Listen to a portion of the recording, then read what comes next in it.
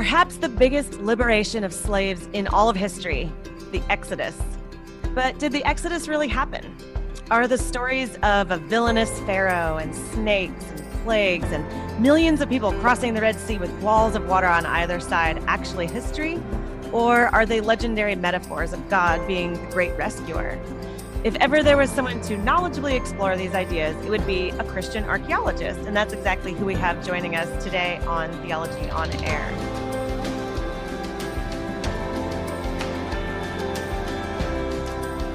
Welcome back to Theology on Air. I am Sarah Stone, Outreach Director for Young Adults at MDPC, and one of your hosts for today's show. Of course, I'm joined by Evan McClanahan, pastor at First Lutheran. And today's special guest, who has become kind of a regular figure here at Theology on Air, is Ted Wright. He's the founder and executive director of epicarchaeology.org. And he's not just going to be talking about this stuff. He's been on the ground conducting archaeological research in Israel and Turkey.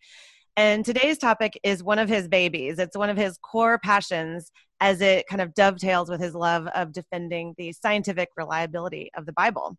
So hello, Ted. How are you? Doing great. Thank you for having me on. Yeah. For those of you that may be joining us for the first time, Theology on Air, of course, it was born out of Theology on Tap, which is a ministry to young adults in Houston, where we talk about all kinds of fascinating philosophical, cultural, theological, biblical ideas, all while drinking delicious craft beer.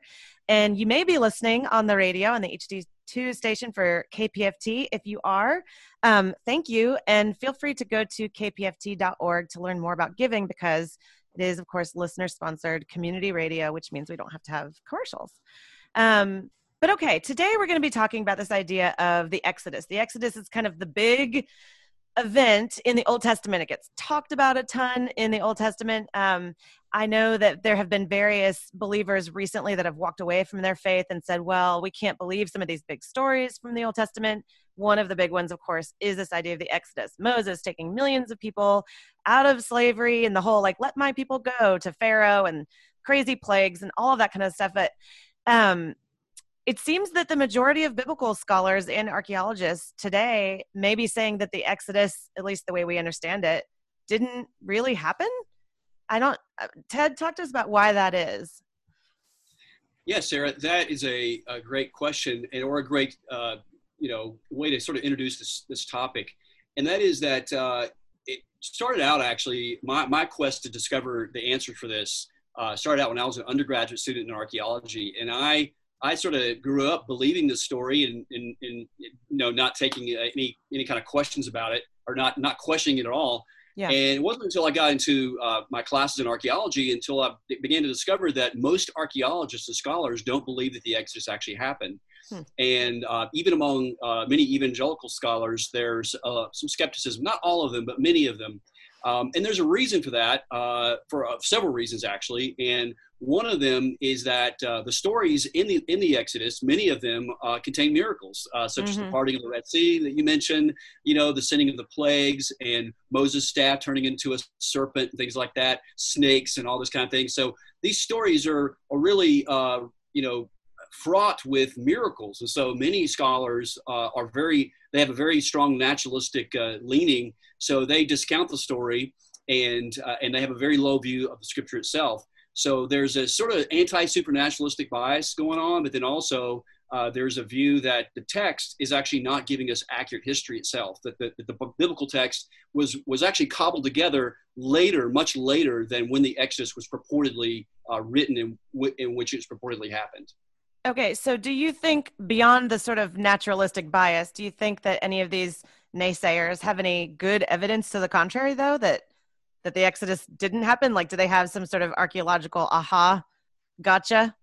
Well, not really, actually. It's more of an argument from silence. It's more of there's sort of an axiom, a sort of a saying, absence of evidence is not evidence of absence.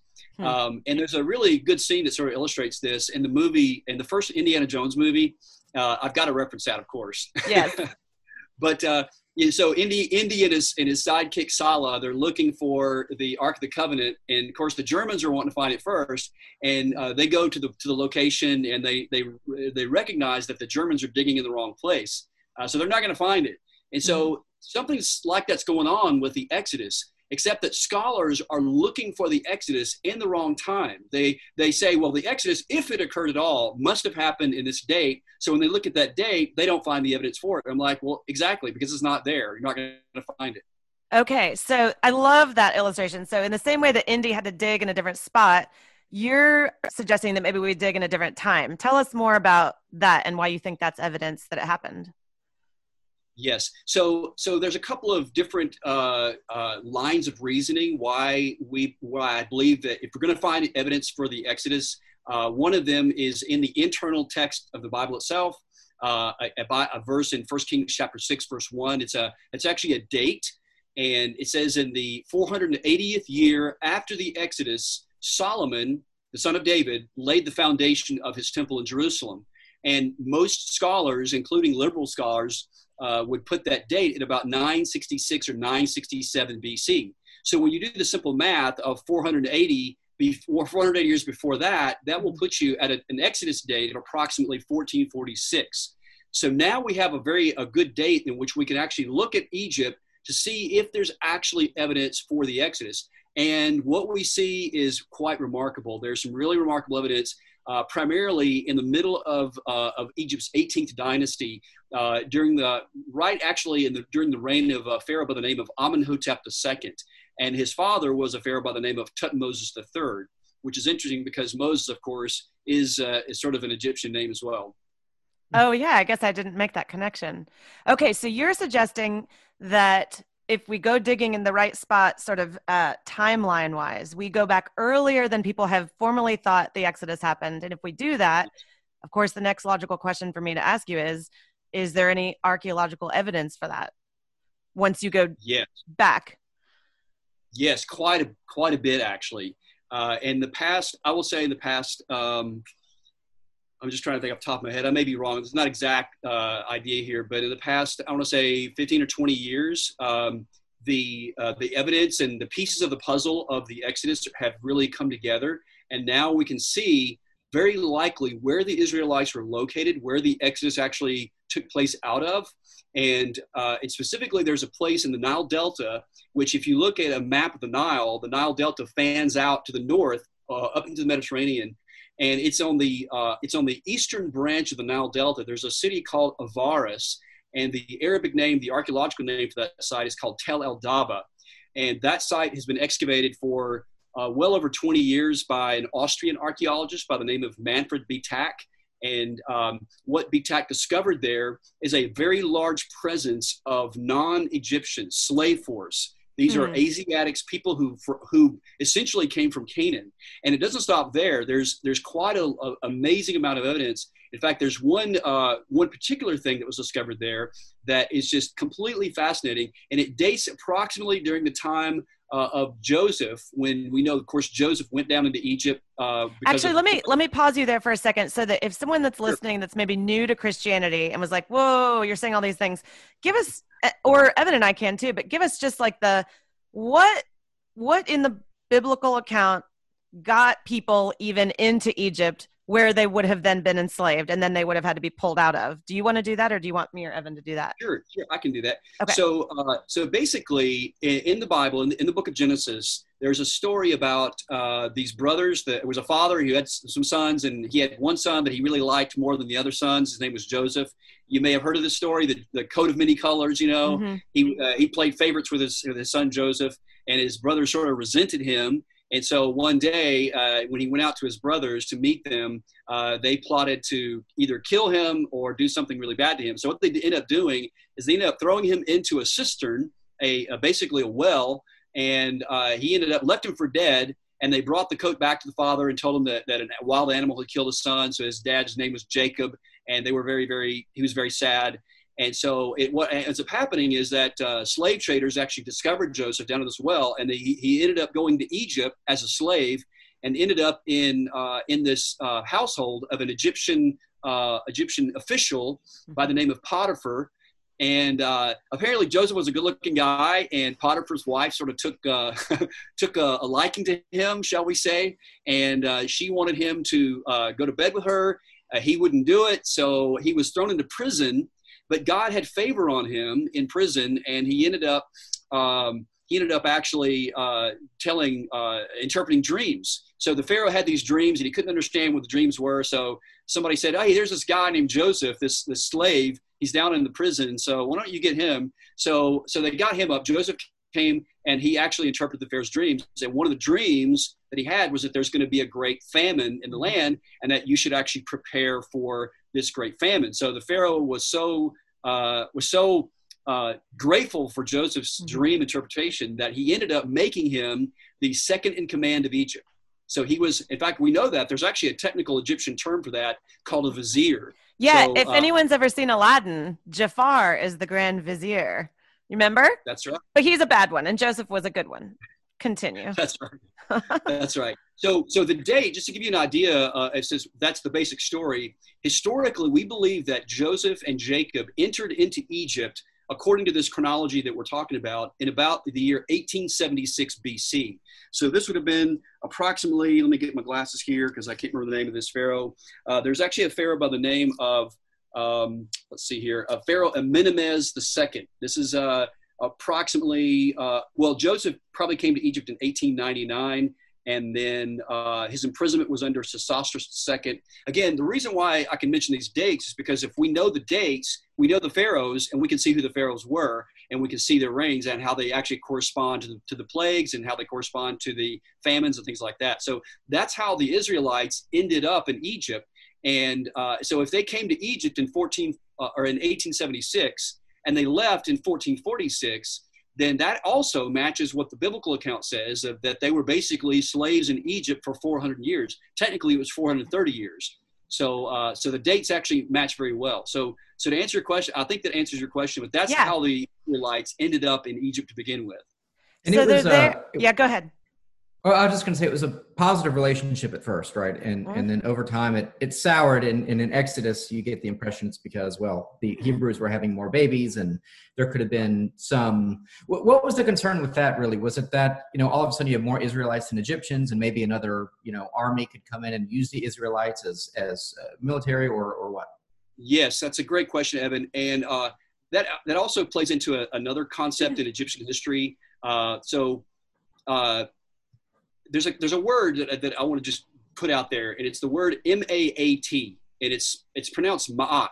And the concept of Ma'at in Egyptian culture was very, very important. In fact, Ma'at was a goddess. The hieroglyphic symbol for Ma'at was a feather, truth. It symbolizes truth. It symbolizes righteousness. It symbolizes order. And so there's always forces of chaos that are trying to prevent order from actually settling in Egypt. So one of the jobs of the Pharaoh, his main role was to keep order. And if he couldn't keep order, then he would be condemned in the afterlife. So there had to be this continual watching of this. So the slave force, that would be one of the things in which would probably provide a counterbalance to the Egyptian power. So they wanted to make sure that the slaves were kind of kept in check. And so that's probably why they would have issued the decree to kill the firstborn. So because they had to keep order. And this idea of order actually figures into the Exodus as well. Okay, so you have Joseph there. Everything is great. He's number 2. He's Pharaoh's guy. But then you fast forward a few hundred years, different pharaohs have happened. And now you have a pharaoh that is not happy to have all these Israelites there. Maybe they're outnumbering them. And there's an edict or whatever that goes out from the Pharaoh saying these Hebrew babies need to get killed because they're going to outnumber us, right? And so they start saying that at least the boys need to be thrown into the Nile, which is just horrifying, obviously. And that's where we find the story of Moses starting, right? Because his mom is sneaky and puts him in the basket in the Nile. And I know you have something to say about the lady that pulled him from the Nile and helped raise him. Tell us about that. And we'll spare people the graphic that would come. I've seen it. It's not great. She doesn't look so hot. Yeah, well, she's mummified. So, you wouldn't look so hot either if you were mummified. Hurtful. Sorry, not sorry, but it's true. Anybody mummified is not going to look good. But anyway, what I'm going to say is, let me say a word about Moses' mother, Jochebed. What a great name. She actually, interestingly, and I think, Sarah, you and I have talked about this before separately in a different thing, on different context, but the word ark The only other place it's used outside of the story of the flood is when Moses' mother makes an ark. It's the Hebrew word is actually translated as basket, but the word is actually ark. It's the same word that Noah and his family, the structure that they built, that they survived the flood. So it was an act of faith in Moses' mother's part to actually place him in the basket. It was sort of God, remember what you did. You saved Noah and his family from the flood, so please save my son. So it was a really cool thing that she did. It was a woman of great faith. It's really cool. I love little connections like that in the Bible that you can discover after like 40 years of studying it. And you're like, oh, this is new. It's cool. It's very cool. And so what we believe, again, according to the chronology, and let me say a word about archaeology and history. And so there's a lot of my friends, and I'm an archaeologist. And so a lot of my friends, and I like physics and science, but a lot of my very mathematical friends and logical friends, they want 100% certainty and knowledge about archaeology or history, but you're just not going to get it. And archaeology and history doesn't work that way, but it works in a cumulative case. So it is circumstantial evidence, what I'm about to say, but it is based in really solid history. If the chronology is right, then this scenario, what I'm about to share, will actually make perfect sense. So we were talking about Moses being placed in the Nile, and according to the time that we're looking at, there was an Egyptian princess. She would have been probably a teenage girl at the time, and we actually know quite a lot about her. She's probably one of the most well-known, apart from Cleopatra, she's probably one of the most well-known Egyptian princesses in the history of the world, and her name is Hatshepsut. It's so think of 3 syllables: hat, like a hat, Shep-sut, Hatshepsut. And we know quite a lot about her. And what's interesting, Sarah and Evan, is that after the Exodus, somebody in Egypt actually went around all around Egypt, and they effaced all of her monuments. They tried to chisel out her name. That is really significant because number one, if she was the one to pull Moses from the Nile, she would have been one of the main reasons why some of the catastrophes happened in Egypt. Yeah. Now, I haven't mentioned the fact that it was her stepson, Tutmosis III, who would have very likely grown up with Moses and in Egyptian Pharaoh's household. It's sort of, I have a chart when I talk about this to churches, and the chart I tell people it's sort of like you guys will get this analogy, but it's sort of like a Jerry Springer episode, you know. It's like her mother and her son, and so basically some of these people had to marry their half sister, and they had kids, and they had like a primary wife and a secondary wife, and they so essentially had to do with inheritance though. So let me cut to the chase and explain how this all figures into Hatshepsut. So basically, she was the primary wife of Tutmosis II, and he died prematurely. But they had a son together, or actually, they had a son from he had a son from a secondary wife, a concubine. So basically, it was Hatshepsut's stepson. His name was Tutmosis III. So he was only like 1 or 2 years old when his father died. So she had to reign in his place. So basically, there was a co-regency of Tutmosis III and Hatshepsut for about 20 years. And she built monuments. She built this incredible mortuary temple at Deir el-Bahri in the Valley of the Kings. It's absolutely amazing. She built all these really great projects, and she presented herself as a male pharaoh. And that's why after the Exodus, all of her stuff is erased all over Egypt. And so some scholars surmise that it was either Tutmosis III or perhaps Amenhotep II who tried to erase her name off of all the monuments of Egypt. And just to clarify, Amenhotep, however you say it, the second is the pharaoh that you think was the pharaoh at the time of the Exodus. So it makes sense that he would want to go back and deface the name of this person that like brought all this trouble to them in the first place.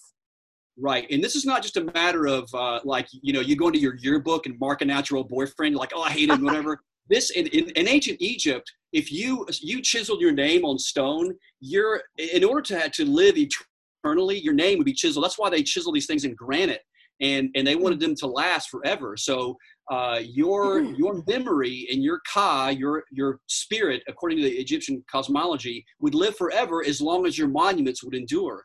But by chiseling out her name, they're trying to erase her memory and her soul from existence. So it was a big slam. Yeah. That's fascinating though, man. Okay.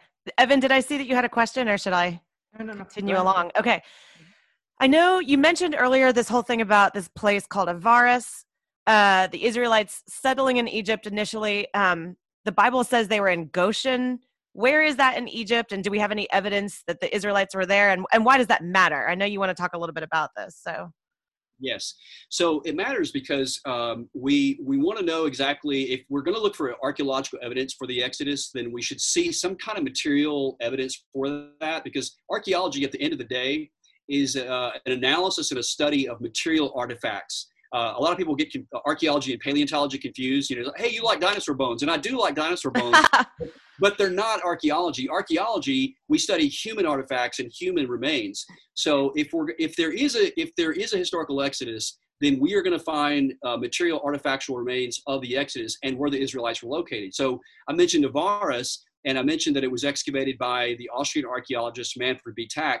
And let's go back and I'll tell you a few things he discovered. So he discovered this large Asiatic settlement, and in the particular kind of, it's interesting, they found these middens, and a midden is sort of a pile of bones. These are it's kind of like a trash pile.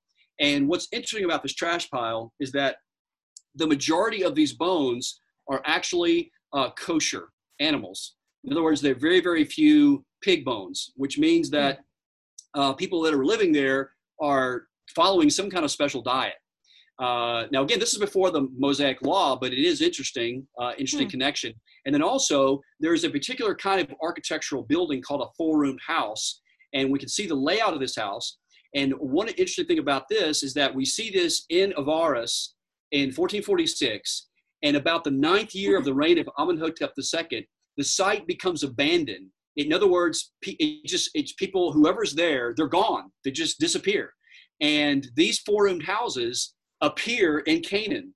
So they travel, they go from, we see them down in Egypt. They don't appear again in Egypt until, well, in fact, they disappear. And then they go up into Canaan. And we see this four-room style architecture actually go up in Canaan. But there's more, there's even more stuff. Well, he also discovered around the time, a little bit after Joseph, there was a palatial complex at Avaris that contained, get this now, this huge palace complex, and it had a very, very large portico, which is a lot like a porch. And you know how some porches have these columns? Well, in this portico, in this palace complex, there were 12 big columns, 12, which we know, of course, there are 12 sons of Jacob. And then there are 12 tombs. And one of the tombs is actually larger than the other 11. And in the entryway, it's actually a small pyramid. So whoever was buried in this was a very important person. And there was a statue found in this thing. And in fact, this statue is actually mentioned in the documentary film Patterns of Evidence. So if you guys have seen that, you can actually see it. And I actually have a photograph of it. I could show people later if they want to see it. But anyway, according to the chronology, it very likely could be a statue of Joseph. And here's the interesting thing about that about the time that Hatshepsut's monuments were defaced, this statue was also defaced as well. Oh, wow. The statue of what we think is Joseph. And also, there was not a body found in the tomb as well. So basically, the site becomes abandoned. One more thing about Avaris as well is not only were there Israelites, we believe Israelites were there, the Pharaoh also had his chariot bases based at Avaris as well. That's where many of his chariot forces, there actually was a workshop the archaeologists discovered where they actually created weaponry, like spears and bows and arrows, things like that. And that site also becomes, again, abandoned at about the 9th year of the reign of Amenhotep II. It just disappears. So this is consistent with what we'd expect to find of an Exodus. One more little quick thing about Amenhotep II. So in the 18th dynasty of Egypt, anybody can look this up. You can look it up on like Wikipedia or whatever. Just look up 18th dynasty. You can see all the pharaohs of the Exodus, or all the pharaohs rather. And all of the pharaohs of the 18th dynasty, they had their royal palace in Thebes way to the south. So if you look at a map of Egypt, Thebes is in the south. There was only one pharaoh who actually had his palace way up in the north in Memphis, right below Avaris, and that was Amenhotep II. And not only that, he also had a royal palace section in Avaris as well, so he could actually visit. So we know that if Moses and Aaron were at Avaris, then this would have given accessibility to Amenhotep II to have these dialogues about letting his people go. So I want to ask kind of just I mean, actually, you might have just answered it, but I was curious. When most people think of Egypt, they think of pyramids, and they might know where Cairo is, maybe. Right. So I was curious as to whether there's any. I mean, very basic question, but did the Israelites help build the pyramids? A lot of people just assume that because it's like, oh, hundreds of thousands of slaves and the pyramids, they must go together. And is that where they were, or they were somewhere else, or what? But no, the answer is no, because the pyramids are way too early. Okay. They're way too early. But there is evidence. There's so much. This is a huge subject. So going back to when the Israelites would have been in Egypt, under Joseph, he would have been the vizier. So we know from looking at Egyptian history of the times of when the Israelites would have been there, they would have been involved in irrigation projects. We see this all throughout Egypt. We also see that they would have been involved in, of course, making bricks. We see that later in Moses' day, making bricks without straw. In fact, interestingly, at Avaris, I have a friend of mine, an archaeologist friend, who actually sent me a photograph. They have actually discovered a wall at Avaris at the time of about approximately the time of the Exodus that was made with bricks without straw and mud bricks with no straw. So again, it's just archaeological direct confirmation. One other thing they did, the Israelites did, and this is another interesting thing that's actually on Patterns of Evidence, and actually on my Epic Archaeology YouTube channel, we did an interview with Dr. Doug Petrovich, and there are these inscriptions that are found in the Sinai Peninsula known as the Proto-Sinaitic inscriptions. What is that? Well, these are in a turquoise mine. So we believe the Israelites were actually going into the Sinai Peninsula and mining turquoise for the Egyptians, because we know the Egyptians actually used it for their royal jewelry. They used it for decoration, all that kind of thing. So there are these stelae, which is basically like a giant tombstone. And these stelae began to appear in certain locations in the Sinai where they were mining for turquoise. And these inscriptions it's not hieroglyphics and it's not Hebrew. It's sort of in fact, scholars don't even know what it is. That's sort of a cross. It's a Semitic language. But what Dr. Doug Petrovich has proposed is that these Proto-Sinaitic inscriptions are actually where the Hebrew language actually came from, and that Hebrew is the first alphabetic language, and it actually utilizes Egyptian hieroglyphics as well as syllabic vowels, or not vowels, but consonants. So it's the first consonantal language in the world, and it's actually in the Sinai Peninsula. In fact, he has proposed, I think it's either he or David Roll, has basically said that Joseph is the one who was trained as an Egyptian. He would have been the likely one to actually create this language. So one of the early criticisms of the historical Exodus is that Moses could not have written the Pentateuch because the language is not written. And what is a Pentateuch? Pentateuch is the first 5 books of the Bible. Okay, and so the general understanding is that Moses wrote those first 5 books, but then that's come into question. So continue on. That's right. That's correct. And so again, the consensus among most scholars today is that Moses did not write the Pentateuch, that it was probably cobbled together by multiple writers, very likely during the time of the Babylonian exile, so about the 6th or 5th century BC. Mm-hmm. So 500-600 BC, Israelites were in Babylon, and they're trying to cobble together their history. And so most scholars today would say that the Exodus there might have been a few, Israelites that were there, but they sort of put all that together and created this story, this myth of their origins. And one of the early criticisms is that Moses could not have written it because language, hieroglyphics would have been a good language. But if this Proto-Sinaitic inscriptions if it actually is Proto-Hebrew, then Moses most certainly could have written it. The interesting thing about that is that this language, this Proto-Sinaitic language, it shows up in the Sinai Peninsula, and it also migrates up into Canaan in what scholars now call it Proto-Canaanite or Ugaritic. And so there are a lot of interesting words that cross over into this, but people have reacted. The reason why scholars react against Petrovich's theories because most of them discount the historical Exodus altogether. Yeah. But he translated some of these inscriptions, and guess what? He actually discovered the name of Moses on one, and it's called I think it's called Sinai 161. I think don't quote me on that, but essentially I'm going to paraphrase it. Essentially, it says our bound servitude lingered. These are the Israelites writing in this down in this turquoise mine. In other words, we were slaves for a long time, and then Moses came and provoked astonishment. He provoked astonishment. That's the translation of this. And so those inscriptions disappear in the year 1446, and they don't show up again ever in Egypt. So that is another, again, a very strong indication that the Israelites were there. They're mining turquoise. They're doing these projects, and then they go up into Canaan. We see this in material culture with the four-room houses. We see this with the Proto-Sinaitic inscriptions, and there's just a whole lot of other cool stuff as well. It's interesting because people that I've heard talk about, Moses wasn't the author, and it was people in exile writing back, and that's why there would have been all this dramatic writing about enslavement and rescue and God providing, because it's sort of the hopes and dreams of the people that are in exile, in Babylon. But that's never quite done it for me, because those would have been the same sort of feelings and angst that people like Moses and his compatriots would have been feeling. So it's not good enough reason. It's like, well, see how they sound so dramatic? They were really hurting. I'm like, yeah, so were the Hebrews that were enslaved. And so Moses was feeling it for them. Yeah. Absolutely. Okay, so you've said this name of the Pharaoh that you think is the Pharaoh of the Exodus. Say it again very slowly.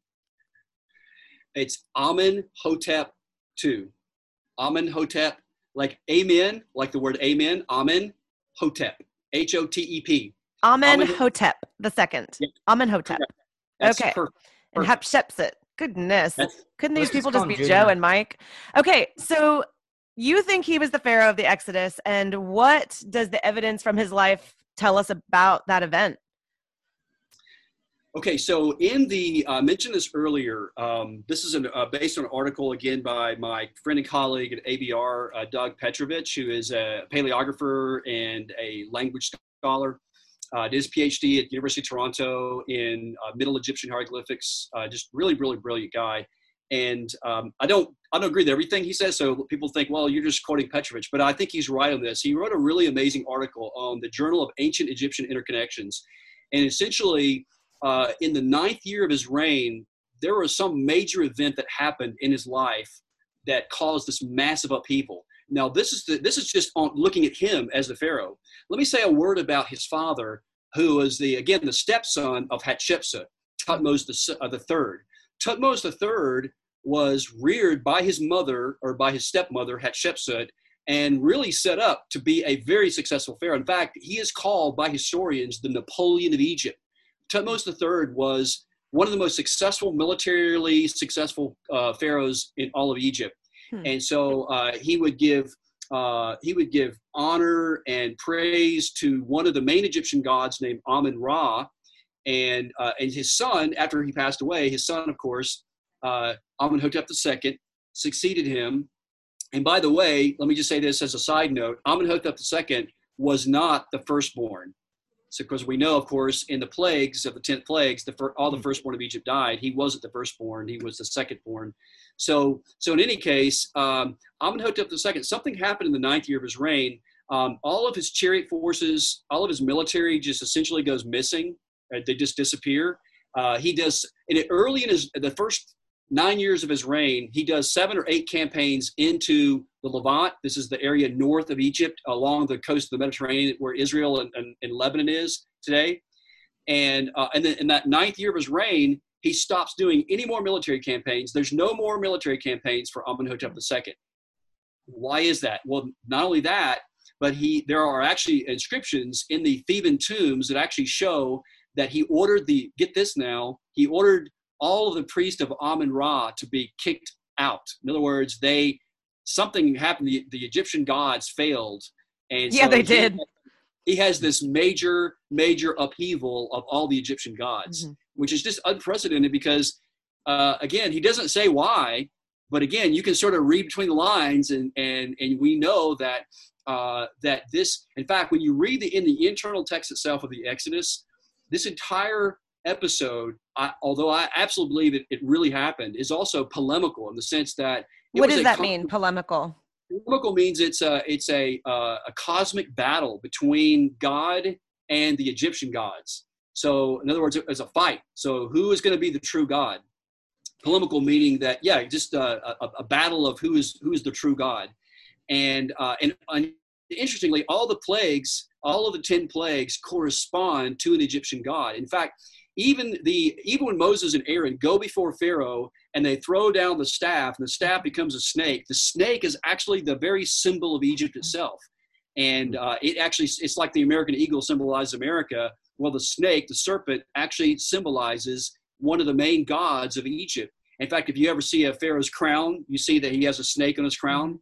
That's because it's the very symbol of pharaonic power. And so this was a polemical sort of slam, if you will, on Pharaoh and on Egypt. It's kind of like God's version of trash talk. He's like, exactly, you like that, yeah. God? Watch this. What about that one? Check this out. For all of them, right? I mean, each one of them can be kind of paired up with an Egyptian god. Each one of the plagues, that is sort of an answer to an Egyptian god. Is that right? That's exactly right. We should go back a little and explain, set up the stage of Moses and the 10 plagues in case someone's not familiar with that. But I mean, so maybe Ted, because we're talking about Joseph and Moses and such. So can I ask this before we go there though? Because I've heard some, like Peter Williams did a talk here in Houston on slavery in the Bible. And he makes the argument that in the Old Testament, the word wasn't always translated as slave. That's more of a modern, by modern, I mean the last 150 years kind of choice that has been made. It was servant. And one of his arguments was that the Egyptians would have lived in a similar way as the Israelites, at least for most of the time the Israelites were there. They would have been the subjects to the Pharaoh too. I mean, there was a hierarchy, and few people lived very well and such. I don't know if you have any thoughts. I mean, I think we would all agree that by the time that Moses goes, they are pressed into hard labor in the building of bricks without straw and such, for example. But were they always slaves, or is that something that comes later? And what exactly was Moses called to get them out of? Was it to get them out of slavery, or was it just to get them out of Egypt, or both? I think a little both. And let me say also, one of the things I think we need to be careful about, and I'm an Old Testament prof. I've taught Old Testament for 15 years. I love the Old Testament. One of the things we got to be careful about, and I think this is a problem for modern audiences, is to do eisegesis. We want to read modern ideas and ideologies into an ancient text. And that's what we got to be really careful for. The text does address those issues, but first and foremost, context. What is the context? And those are the three most important rules in hermeneutics, which is the principles of understanding how to interpret the scripture. And before we apply it to the modern situation, we first have to understand, what did it mean to the original audience? And if we look at the Pentateuch, again, the first 5 books of the Bible, they were written to the Israelites, essentially to tell them who they were, where they came from, and where they're about to go into the promised land. Deuteronomy, of course, is looking ahead as they're about to go in the promised land. So yes, they are an enslaved people. They came from being slaves, although that's not their identity. Their identity was in Abraham. And the point, I don't think the point necessarily was just slavery by itself. The point was, you remember when Moses spoke to God at the burning bush in Exodus chapter 3? He says, when I go to the Israelites and I say to them, what is your name? What should I tell them? And this is what God said. And literally said, I am the God of Abraham, the God of Isaac, and the God of Jacob. This is my name forever. Well, he says, I am first. And then he says, I am the God of Abraham, Isaac, and Jacob. The point is that God is a God who keeps his word. And he made a promise to Abraham and a promise to make him into a great nation. And he's basically telling Moses, I have not forgotten my promise. Even though you're now enslaved, even though your situation looks hopeless, I have not forgotten my promise, and I'm going to deliver you, and I'm going to get you out of the situation, and I'm going to save you. So that's kind of how I would answer it. Can I ask a theological question? Sure. Could it be that, was there a purpose for that time in Egypt, right? Because we're talking about a people that went from 12 sons and their families to 500,000, 1 million. Yep. Was that an incubation period? While the nation of Israel could grow, if they were to be a mighty nation. Absolutely. In fact, I think there's a passage in, it's either Isaiah or one of the prophets who basically God says, out of Egypt I called my son. I think probably the where I want to take this next is, let's let's build the story of what was happening with Moses and Pharaoh, because I think people have just little snippets in their head. Let my people go, snakes, plagues. And then I want to ask some questions that skeptics would ask.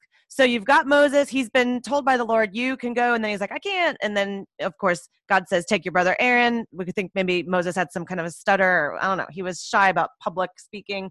But either way, Moses and Aaron approach Pharaoh. They ask, and there's like this pattern where they ask him and he has different reactions. Tell us a little bit about that, and include this idea. I think a lot of people don't like when they read in the Bible that God hardened Pharaoh's heart. It's something like the first 5 interactions they had, Pharaoh hardened his heart. And then you see the text change and it says, God hardened Pharaoh's heart. And I think people think, well, that's not fair. Pharaoh didn't get a fair shake if God was doing the hardening. But there's more to that story when you know about Egyptian lore. So tell us a little bit about that. That's a great question, Sarah. And it goes back to something we were talking about earlier. We were talking about this Egyptian concept known as Ma'at, M-A-A-T. It has to do with keeping order. And here in the Chicago area, it's now closed, but I lead trips to the Oriental Institute Museum, which is one of the greatest archaeological museums in the country. And they have an amazing display of ancient Egypt. They have, like, when you walk into the Egyptian gallery, the very first thing you see is this 17-foot high statue of King Tut. The real, it's not like a replica, it's the real thing. And it's remarkable. And there's a papyrus manuscript that's based on something called the Egyptian Book of the Dead, which is basically this ancient text that for these Egyptian priests that mummified pharaohs, essentially telling what's going to happen in the afterlife. So throughout that text of the plague narratives and the hardening of the heart, in the Hebrew text, actually what it seems to indicate, according to the Hebrew language, and the word hardening indicates, and the word, it connotes more heaviness, like weight, and it gets heavier and heavier. So as the plagues continue, the heart gets heavier and heavier and heavier and heavier. And so when you read this as an English reader, your understanding is that the Pharaoh is just being hard-headed, and that's correct. It's generally correct. But how would an Egyptian have understood this? If Moses, according to Acts chapter 7, you remember Stephen, when he was talking to the Sanhedrin, he basically said that Moses was trained in he was educated in all the manners of the Egyptians, and it was a man of power and word and deed. So if Moses understood Egyptian culture, when he's writing about the plagues, and he's writing about, again, remember, he's writing this to Israelites. And I believe, as well as some of my colleagues, that Israel, when they came out of Egypt, they were almost pagan, just almost completely pagan. In other words, they had been in Egypt for 430 years. Somebody said it took God one day to get Israel out of Egypt, but it took like years to get Egypt out of Israel. Mm-hmm. And it's kind of a preacher thing to say, but there's a lot of truth in that. And so the point was the hardening of the heart. What does this have to do with Egyptian history and culture? It had to do with something that went on in the afterlife. What happened was the Pharaoh's heart would be actually weighed in a scale balance by an Egyptian god named Anubis. And I actually have a little statue of Anubis right here. I mean, who doesn't? Yes. So anyway, so what happened in this papyrus manuscript, you can actually see this. There's this scene in the heavens, in the spiritual realm, in which the Pharaoh's heart is going to be placed in a balance against this feather of Ma'at, or truth. And so Anubis is overseeing this whole scene. And if the heart is heavy, then it would counterbalance the feather of truth, and the Pharaoh's heart and the Pharaoh's soul would be condemned to wander in the afterlife. And so it was sort of you don't want to harden your heart. It's like, essentially kind of what the text is saying is that even though, even in your own religion, you're not acting true to what you should be doing. And it was also a warning to the Israelites not to harden their hearts as well. Yeah, I mean, there's so much in the Bible about hearts of stone and hearts of flesh, but there's another kind of icky part of this, right? With the scarab beetle. Can you, that weaves into here somehow, right? Absolutely. So one of the ways in which they would protect, not me, I'm not an Egyptologist, but when archaeologists go to Egypt and they find mummies, what they find in the mummy wrappings is they find these things called scarabs. And this is a picture of one right here. And on the back of it, actually, you can see right there, it's actually a spell from the Egyptian Book of the Dead. And the scarab would actually be placed and wrapped over the heart to keep the heart soft in the afterlife. So there were also a scarab, by the way, is a little beetle that's found in Egypt. It's actually a dung beetle, to be truthful. And the Egyptians believed that it symbolized rejuvenation, eternal life, and the afterlife. You see this a lot on Egyptian symbolism, but you see these wrapped up in mummies all the time. And there's another thing called the heart amulet as well. And we see these all throughout Egypt. In fact, we find these scarabs in Israel after the conquest, in the conquest cities. And one of the cities I've excavated at a place called Khirbet El Maqader in it's 9 miles north of Jerusalem. We believe that site is the site of Ai, the second city the Israelites destroyed after the conquest. They actually found a scarab, and guess whose reign it came from? Thutmose III. So we believe that very likely an Israelite had one of these scarabs in his pocket, and it fell out when they attacked the city. Yeah. I love it. Okay, so we've got Moses and Aaron. They're going to the Pharaoh. They're asking him over and over, let my people go. He says, no, no, no. Then he says, yes. Then he says, no. On and on this goes. Then there's these terrible plagues that happen as a way of God's way of trying to, move Pharaoh forward and show his power. Finally, of course, Moses does escape with the Israelites, and then Pharaoh changes his mind again, and the great chase is happening. And this is where I think a lot of skeptics are going to come in and say, well, you can't believe that crazy story, because this is where that iconic scene happens where they're crossing the Red Sea, and there's no way to do it. And Moses puts his staff down, and the sea is split in two, and it says there's walls of water on either side. And then you have millions of Hebrews crossing through, and then of course the walls come crashing down on the chasing Pharaoh's military and their chariots. So I think people have a couple questions about this I would love to hear your answer to. One, people will say, oh, it wasn't really a big ocean kind of sea. It was really, that's just been misinterpreted. It was really the Sea of Reeds. So it wouldn't have been real hard. Of course, I've never understood that, because I don't know how it would have killed the chariot. I mean, the military behind them. But anyway, and the second is, if that really did happen, why have we not found evidence like pieces of chariots or bones of the Egyptians at the bottom of what we think is the Red Sea? So can you address both of those? Yeah, let me just start with my answer by saying this. Let's go to the text. The staff, when Moses, the confrontation between Moses and Aaron, they're there with the staff before Pharaoh.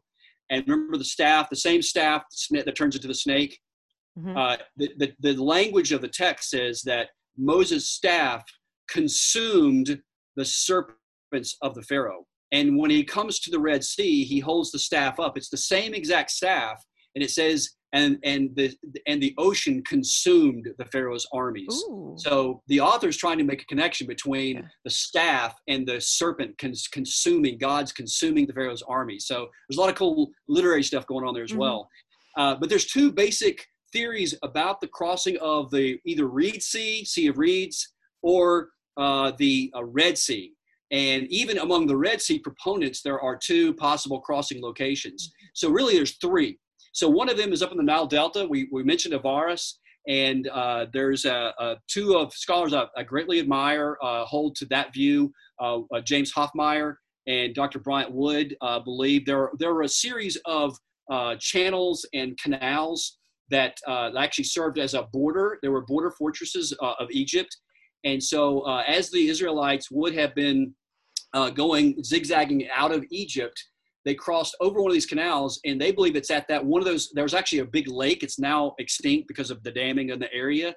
But they believe in that lake, there was this huge sort of marshy lake with reeds, that sort of the wind came and part of that, and that's how they got out. The problem that I have with that, again, I don't think it's an easy solution no matter what you look at, no matter what view you look at, is that when the Israelites left, they were out of Egypt. In other words, when they crossed the Red Sea, they were now in safe area. But if they had crossed over in the Nile Goshen area, they still were in Egypt, because the Sinai actually had Egyptian garrisons in the Sinai. So I'm not sure how that actually makes them safe as they cross over, because the Pharaoh's army still could have chased them in the Sinai Peninsula, because they were actually excavating turquoise in the Sinai Peninsula. So now the two other locations. So if you look at the Sinai, it's basically a triangle.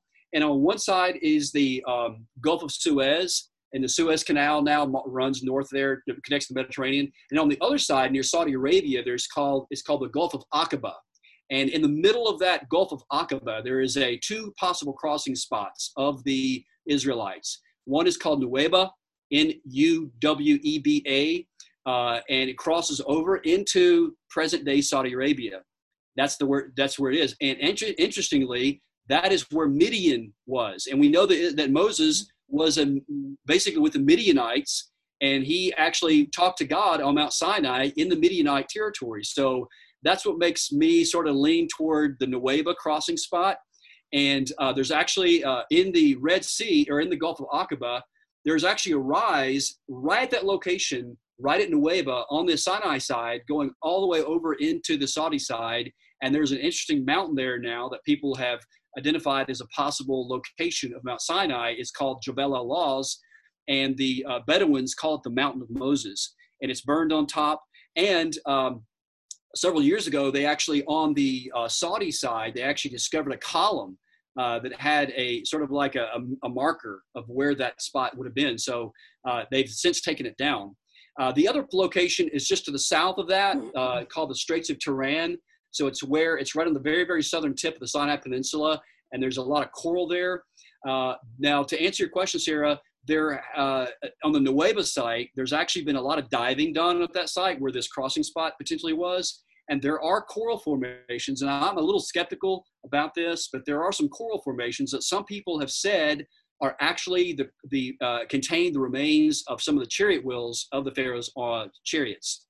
Because coral only grows on something else, and that whole area is sandy. And so these coral formations come up like a shaft, and then there's like a wheel on top, and it's made out of coral. And so, yeah, I don't know if you've ever seen that, but if you've ever seen the newest Patterns of Evidence actually talks about that, the potential crossing spots. That is interesting. It sounds, I'm not ready to say yes to it yet. I need to see it for myself or something. Yeah. One thing I want to be sure to get to before we finish, and we've got a few minutes left, but because I just think it's so fascinating. It doesn't really have to do with the Exodus, but it does have to do with Egyptology, and that's something you know a lot about, is you helped me understand that there's kind of a deeper meaning to one of the 10 commandments, which of course Moses brought down from the mountain you were just talking about to the Israelites. The commandment about not taking the Lord's name in vain. I think a lot of people think that that's just saying, don't say OMG or use Jesus, when you're not really praying to him, which I don't think we should do. But it goes deeper than that. And it would have had a lot of a different meaning to the Israelites that have just come out of Egypt. Tell us a little bit about that. And I know you have your little statue ready to go again. So. Yeah. So it goes back to, again, let's just think for a second. Let me just put some context out there. So, and I'm going to put you guys on the spot. How old is America? We were 17. I'm horrible in math. Math is hard for me. It's 2020, and it's now. And America was born in 1776. So how old are we? 244. 244. Okay. So America's been around for 244 years. For context, the Israelites were in Egypt for 430 years. Mm-hmm. So that gives you a little context to know. Mm-hmm. They would have really been influenced by Egyptian thinking, pagan ideas, pagan ways of thinking. And so all the commandments, in fact, throughout the early Old Testament, God is trying to tell them again and again, you cannot worship me the way that you worship these Egyptian gods. The first two commandments actually have to do with no graven images, don't make any images, don't take God's name in vain. That's the third one. And so years ago, what just kind of dawned on me is I was actually teaching Old Testament survey, and I was going over my class notes, and I was thinking, that just doesn't make sense. Because how could they have taken God's name in vain? Because Moses even had to say in Exodus 3, when I go to the Israelites, when I tell them what your name is, I didn't even know what your name is. So how could they have taken God's name in vain if they didn't even know who he was? What did taking God's name in vain mean to the Israelites being in Egypt for 400 years? What I've since discovered is something really fascinating, and it actually makes the commandment even more sharp, even for us as well. And that is that in ancient Egypt, there were, of course, the main gods like Amun-Ra and Horus and Isis, and all the Egyptian gods. And the other one was Anubis. This is Anubis right here, the little jackal-headed god. He's the god of the underworld, the god of the dead. And every Egyptian household would have a household god. Like you would have your little shrine in which you would place your god in your little shelf, and you would actually light incense to it, or you'd pray to it, you'd give a little offering to it, something like that.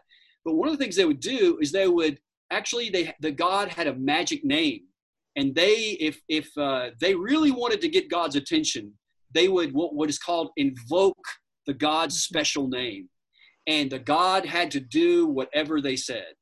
And so I think what the third commandment is saying is that God is saying to the Israelites, listen, remember what you did in Egypt with these gods? I don't answer like that. You do not take my name. You just can't say Yahweh and I do what you want. And so I think it's a very powerful thing a warning for us, because we often think that if we somehow, we're trying to manipulate God to get our will. And so any way that we try to manipulate God by saying a special name, or by falling down and trying to throw a temper tantrum, whatever, that's almost taking God's name in vain. So that I think it's fascinating. And man, we could just teach a whole theology lesson on that, but we are running out of time. So I'm glad we got that in there. If people want to know more about all this kind of stuff, I just really encourage you to go check out epicarchaeology.org. All kinds of fascinating articles, pictures of mummies, and all really cool stuff. But we've got to go. So again, as always, we encourage you between now and when we see you next to question freely, think deeply, and disagree as needed.